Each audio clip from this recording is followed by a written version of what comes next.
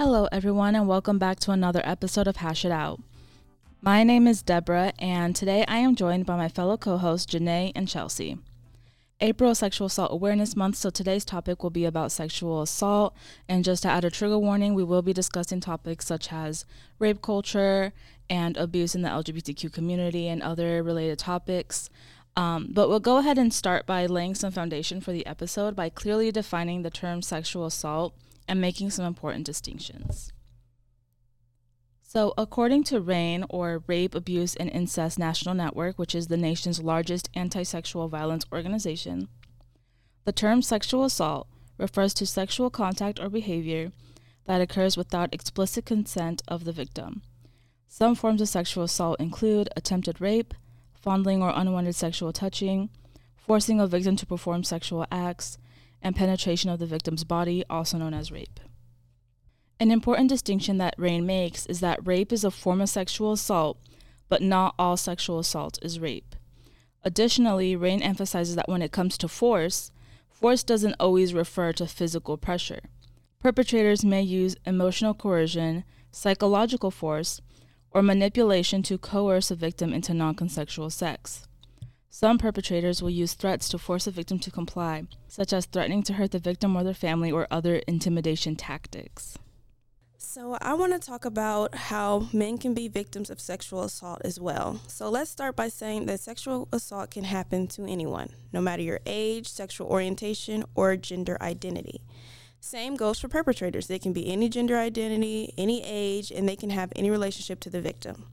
That being said, men and boys who have been sexually assaulted or abused may have many of the same feelings and reactions as other survivors of sexual assault, but they may also face some additional challenges because of social attitudes and stereotypes about men and masculinity.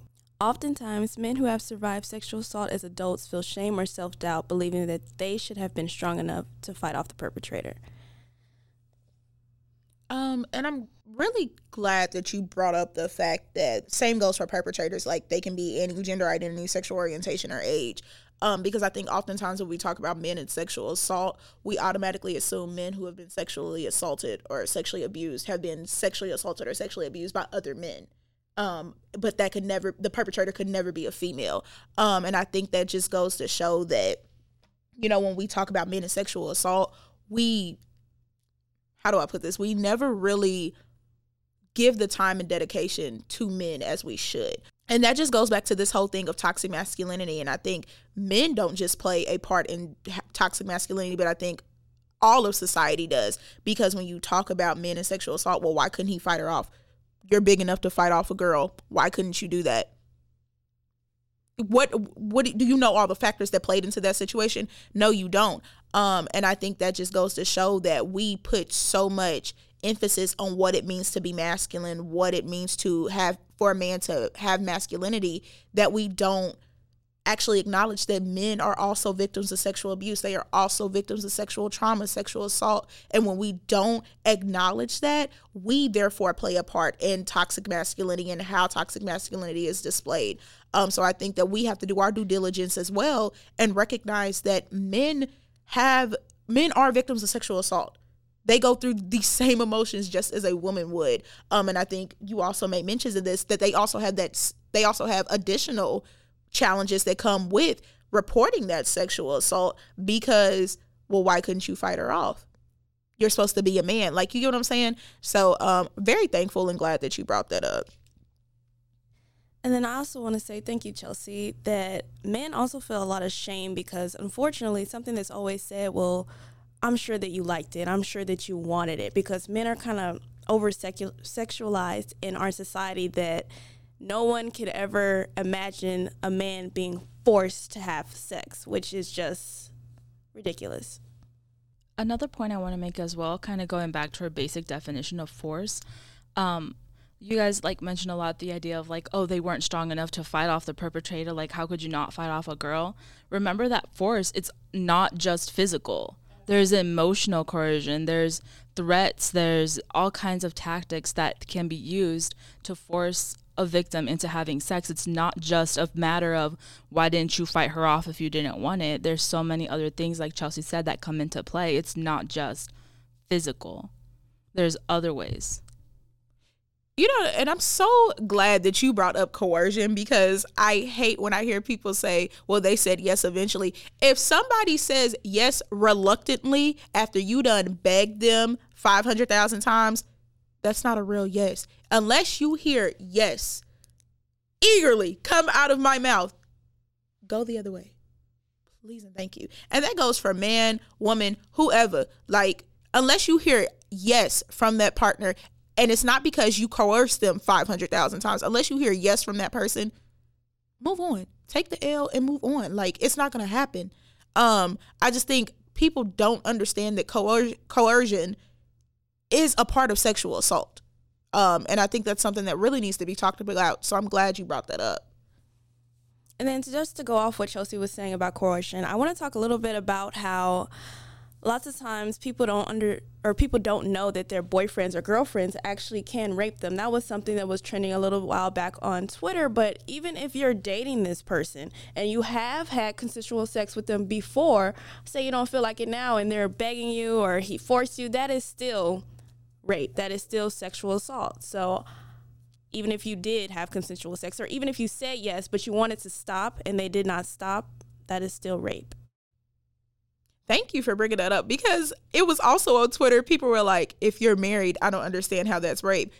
If my husband said no, then no, it's not happening tonight. If somebody's wife says no, it's not happening. Like, it's still rape, whether you have a consensual agreement with the government and whoever you believe in or not. Like, it's still no at the end of the day. So yeah, that's really weird.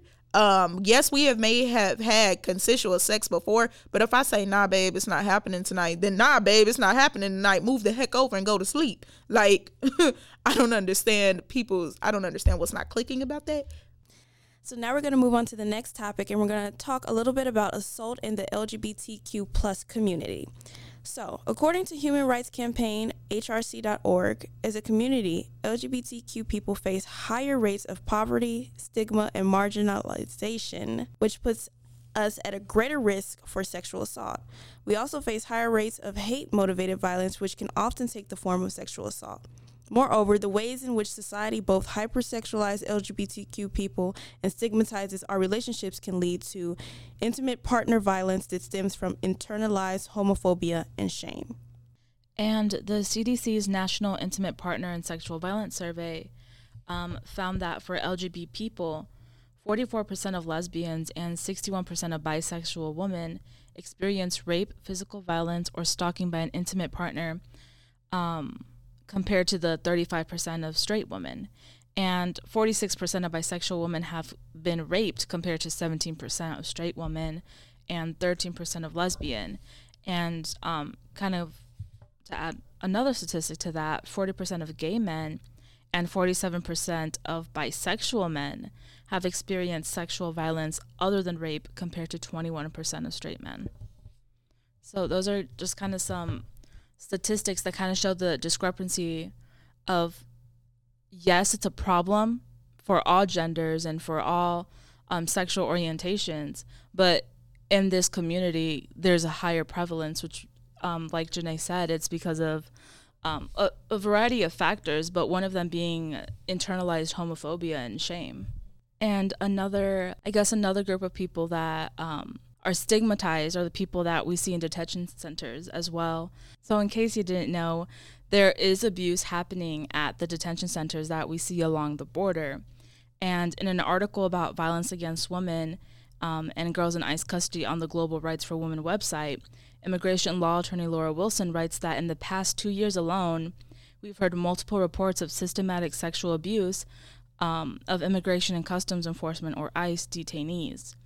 And in February 2019, multiple national media outlets reported that over 4,500 children had reported sexual abuse in ICE detention centers and immigrant youth shelters since 2015.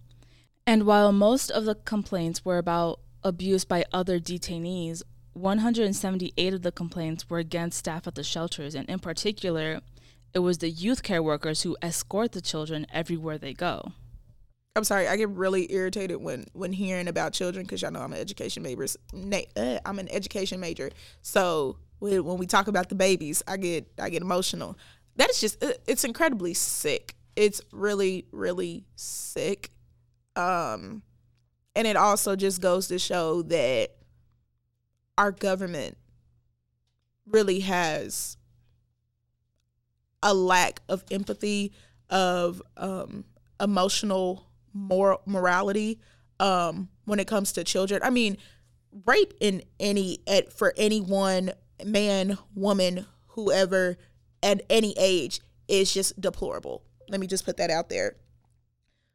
But when you physically harm a child, an innocent child, and you do nothing about it, that's a different type of low. And that's where I'm just going to leave it.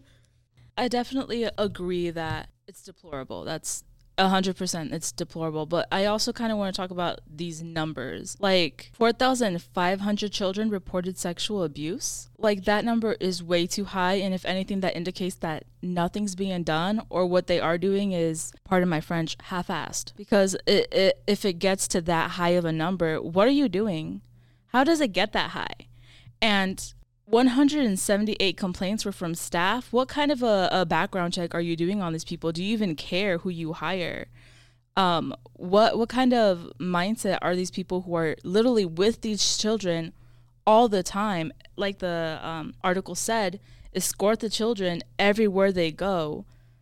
How do you find these people? Why is that so high? I mean, obviously, they're seeing that there is no repercussions to these actions. If the number is that high, there is no action being taken to prevent this.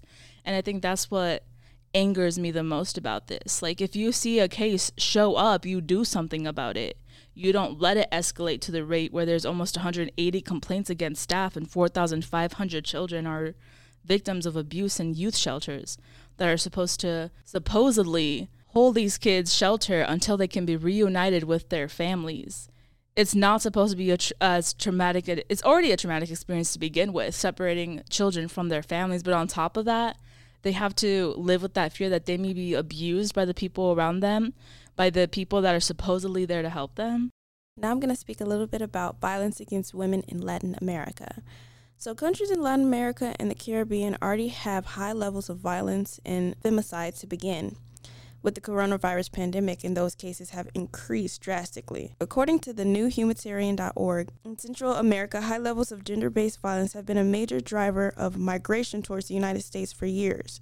But since the start of the pandemic, countries such as El Salvador have seen at least a 70% rise in reports of such violence. And in general, there has been an increase in sexual and domestic violence as a result of the pandemic.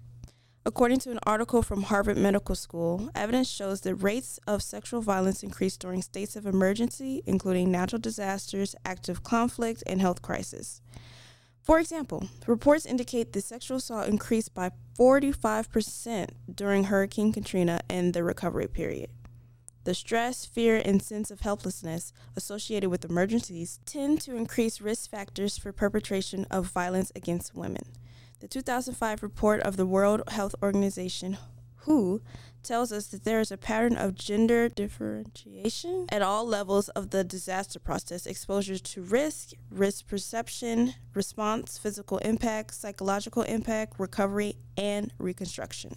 I think it's important that we address this topic because even though we're kind of seeing the transition to kind of getting back to normal life and getting away from the pandemic, it's important to acknowledge that during this pandemic, people having to be sent home, people stuck at home with partners that are potentially abusive, because like we mentioned earlier, just because you're in a committed relationship and you've consented to having relations with someone before doesn't mean you automatically get a free pass card for consent for the rest of your relationship. I don't think that people really have taken the time to understand that because of the pandemic, there are people stuck at home with their abusers. And as a result of that, we've seen these increases in sexual violence.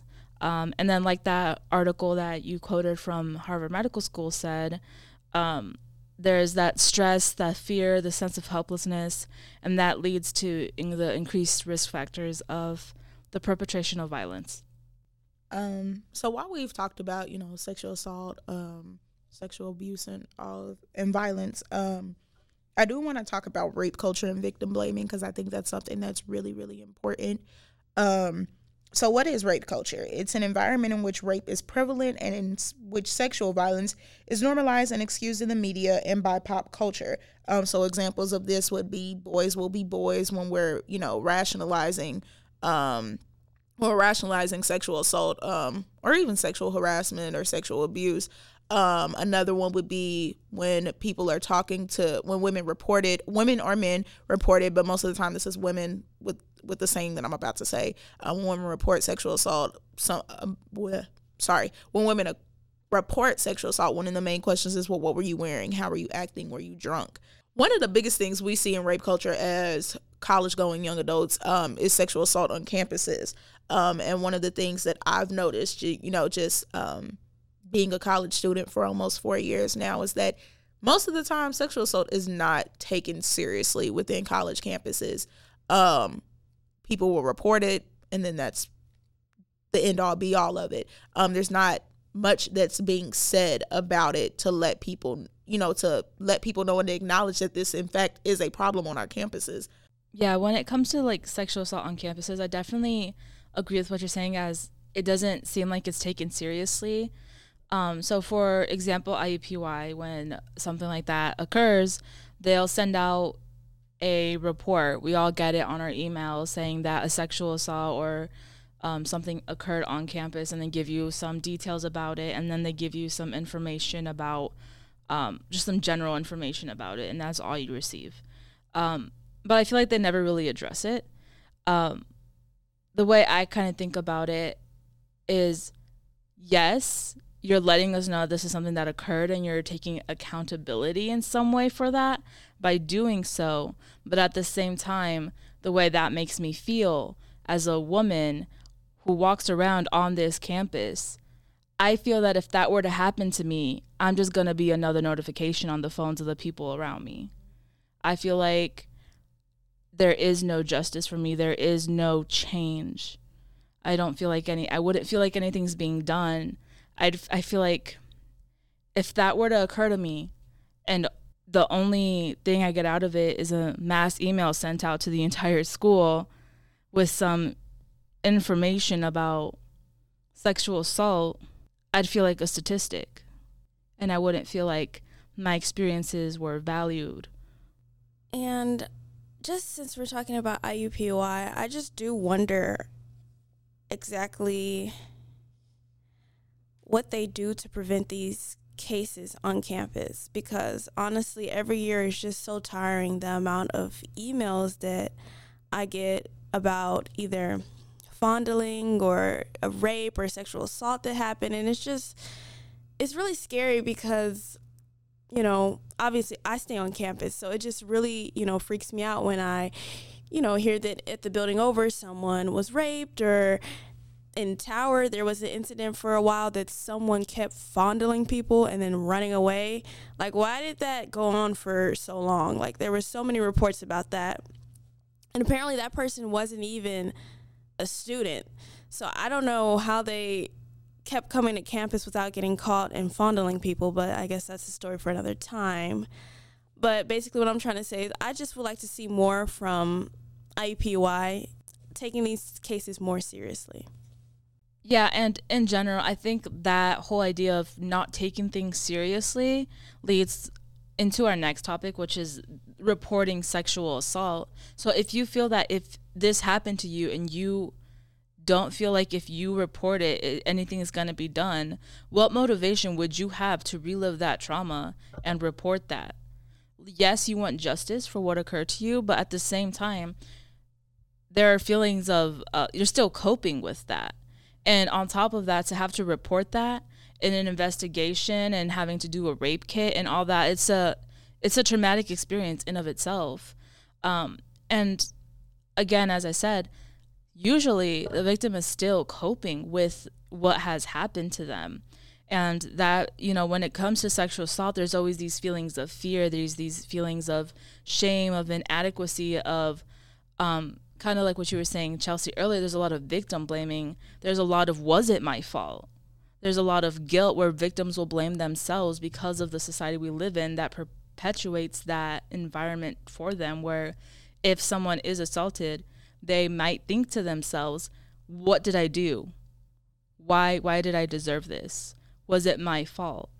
And first of all, I want to say, no, it was not your fault. It's definitely not. Don't blame yourself for whatever happens to you.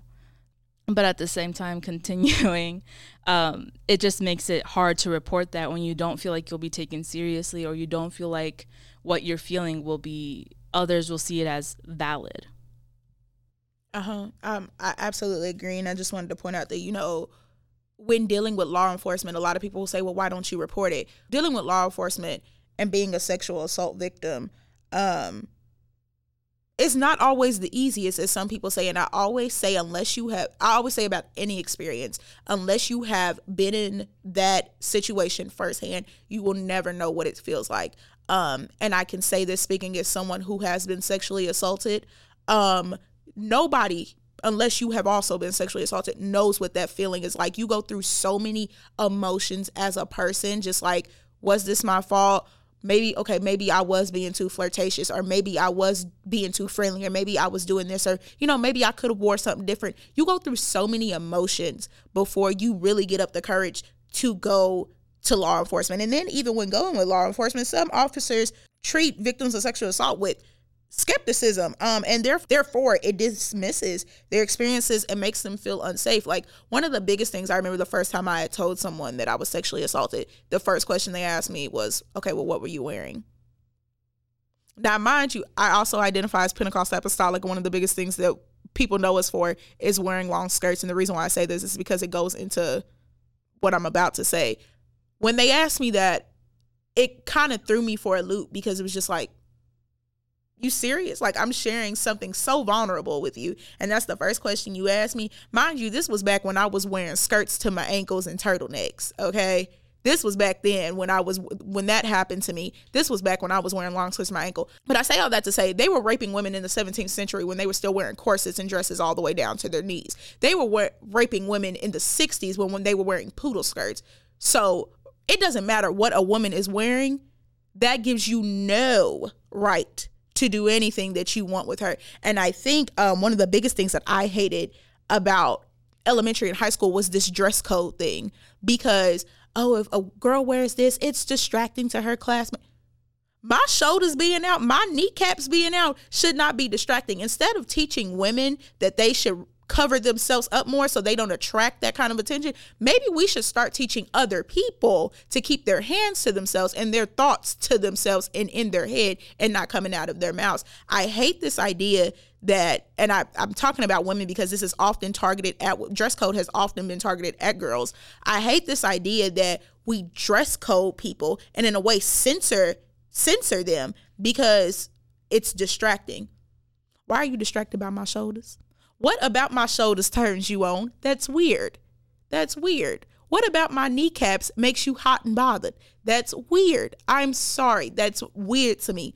But yeah, I just wanted to share that I'm glad we are talking about victim blaming, because that's definitely something that we need to acknowledge. That's one of the biggest reasons why men and women alike do not report sexual assault, because it's always, were you drunk?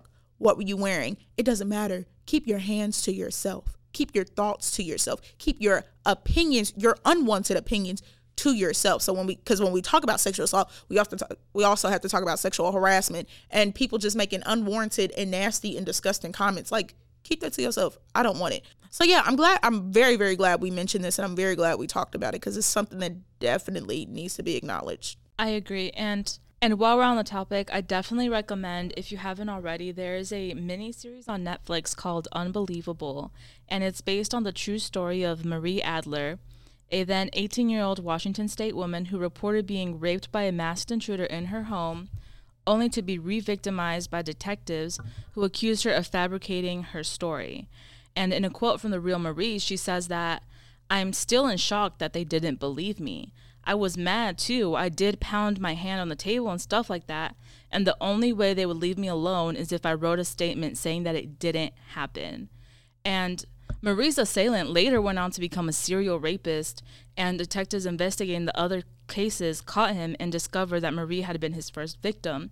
So if those detectives, instead of grilling her to the point where she wanted to get it over with, where she felt like her feelings weren't being validated, where she started questioning her own experiences, if they hadn't done that, that person wouldn't have gone on to rape about 10 other women if they would have taken her seriously. But that's just one case. It's a mini series. It's on Netflix. I definitely recommend it. I cried several times, but I definitely recommend it. It's really insightful, and it really shows how just the way people approach a situation of sexual assault can have such an impact on the victim. Because this is someone she had a rough life, and then on top of that, this happened to her, and her feelings weren't validated. And she ended up having to pay an actual fine for false reporting, when in reality, this all happened to her, but they didn't believe her to the point where she was like, I don't want to deal with this anymore. I'm going to just say it didn't happen, take the consequences. She was outcasted by her friends. She was a foster child, so she was almost kicked out of where she was living. And she went through so much. She was stigmatized by her entire town just because 2 detectives didn't believe her. So definitely check that out if you haven't already. It's definitely an interesting watch. One of the last points I want to hit on before we kind of wrap everything up is how do we stop this? And one of the biggest things that I feel like, especially for our generation, is accountability. And it may not just be within ourselves, but holding other people accountable, especially people that we call our friends. I saw so much on Twitter last year. I think with the pandemic and quarantine, people just had a lot of time to talk on social media. But I saw so much on Twitter last year that people knew of their friends committing sexual assault and just wasn't holding their homies accountable. And it's just like, you do realize that makes you just as bad as that person who committed the sexual assault, right? And that's how we stop this, is we start holding one another accountable. We start holding our friends accountable. We start reporting people who are committing sexual assault, whether they are our friends and family. One of the biggest things that I hated growing up, and this might just be a cultural thing, so I don't know if any of y'all can speak to this, is I hated that saying, what goes on in this house stays in this house. And that's one of the things that I made a promise to myself, that if God ever blesses me with children, that I'm not teaching my child that. Because if something that's going on in this house or in this family or in this community is hurting you, we gonna talk about it. And I think that's one of the biggest things that I wish I had growing up, is that teaching that, nah, babe, we're going to talk about it. If it's in the family and it happened, we're going to talk about it. If it was somebody down the street in this neighborhood, we're going to talk about it. If it's somebody in this community that we are around, we're going to talk about it. And I think that idea of not holding our people accountable because we don't want our business out there, it hurts us in the long run, which is why you see so many people in therapy because of sexual trauma, because of sexual abuse that has happened within their own community, within their own family. And it's something that we definitely we need to talk about. Accountability is such a big thing. If we're going to stop this cycle of sexual abuse and sexual trauma, it starts with holding one another accountable for our actions. No, and I definitely agree. Accountability, like you said, it's about calling people out when they do wrong. Like, they may be your friends, but if they did something like that and you know about it, like you said, you are just as guilty. Being a bystander is no better than being the actual perpetrator. And if you know something, you should report it. And I think, kind of backtracking a little bit, when it comes to reporting sexual assault, I just want to say, if you are a victim of sexual assault, you shouldn't feel pressure to report it. That is 100% personal. It is really up to you whether or not you want to make that decision. So, yes, we're talking about reporting sexual assault, and we're talking about how there's these feelings of shame and coping and fear and all that stuff. But if you just don't feel comfortable reporting for all these reasons, it is perfectly okay. Like, yes, we encourage you to, because I feel like this is something that people need to be made aware of, that this is something that is happening. But if you are not emotionally prepared to be grilled about your experiences, it is completely valid for you to handle this confidentially. But that being said, do you guys have any final thoughts? To those who are victims of sexual assault, men and women alike, your story is your story. You choose to share it when you feel like it's your time to share it. Kind of speaking of what Deborah said, never feel pressured to tell your story because society is going to tell you, well, you told it too late. You tell your story when you feel like it's ready. You process all of those emotions that go into that, and realize that it is never, ever, ever your fault. And also to friends and family, we got to start holding each other accountable. We do. Before we go, I do want to share some resources that are available if you are a victim of sexual assault. So first and foremost, there is the Counseling and Psychological Services right here at IUPUI, which provides professional psychological services to IUPUI students at a minimal cost. And as we mentioned at the very, very beginning of this episode, April is Sexual Assault Awareness Month. So CAPS has actually partnered with the Cultural Arts Gallery for the Clothesline exhibit for April 2021. And this installation transforms a clothesline into a forum for conversation around sexual assault through asking its participants to write about their experiences with sexual violence on cards that hang from the clothesline. So I actually went in and checked it out just this morning. It was definitely a very powerful exhibit, and it was really emotional to read the different cards that were on there. So if you have a story and you want to share it anonymously, that is something that you can do. If you're interested in learning more about the different experiences people have with this, that is also something you could check out. Moving on, another resources is Centers of Hope. Centers of Hope provide private, individual, compassionate, and supportive care for survivors of sexual and domestic violence. The staff are especially trained to provide medical care, collect forensic evidence, and to provide crisis support and follow-up care. And they're located in the emergency room. There's one at the Eskenazi Health, that's the one near Ball Hall, and then the IU Health Methodist Center also has a Center of Hope.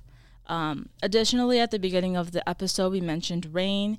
RAIN actually has an app, and through that app, you can talk to a confidential advocate and just kind of talk through any emotions and the situation you're going through. So RAIN is also a really good resource that's out there for everyone. That being said, we're going to go ahead and end this episode here. Before we go, just want to reiterate that if you are a victim of sexual assault, sexual violence, domestic violence, it is not your fault. And stay safe out there.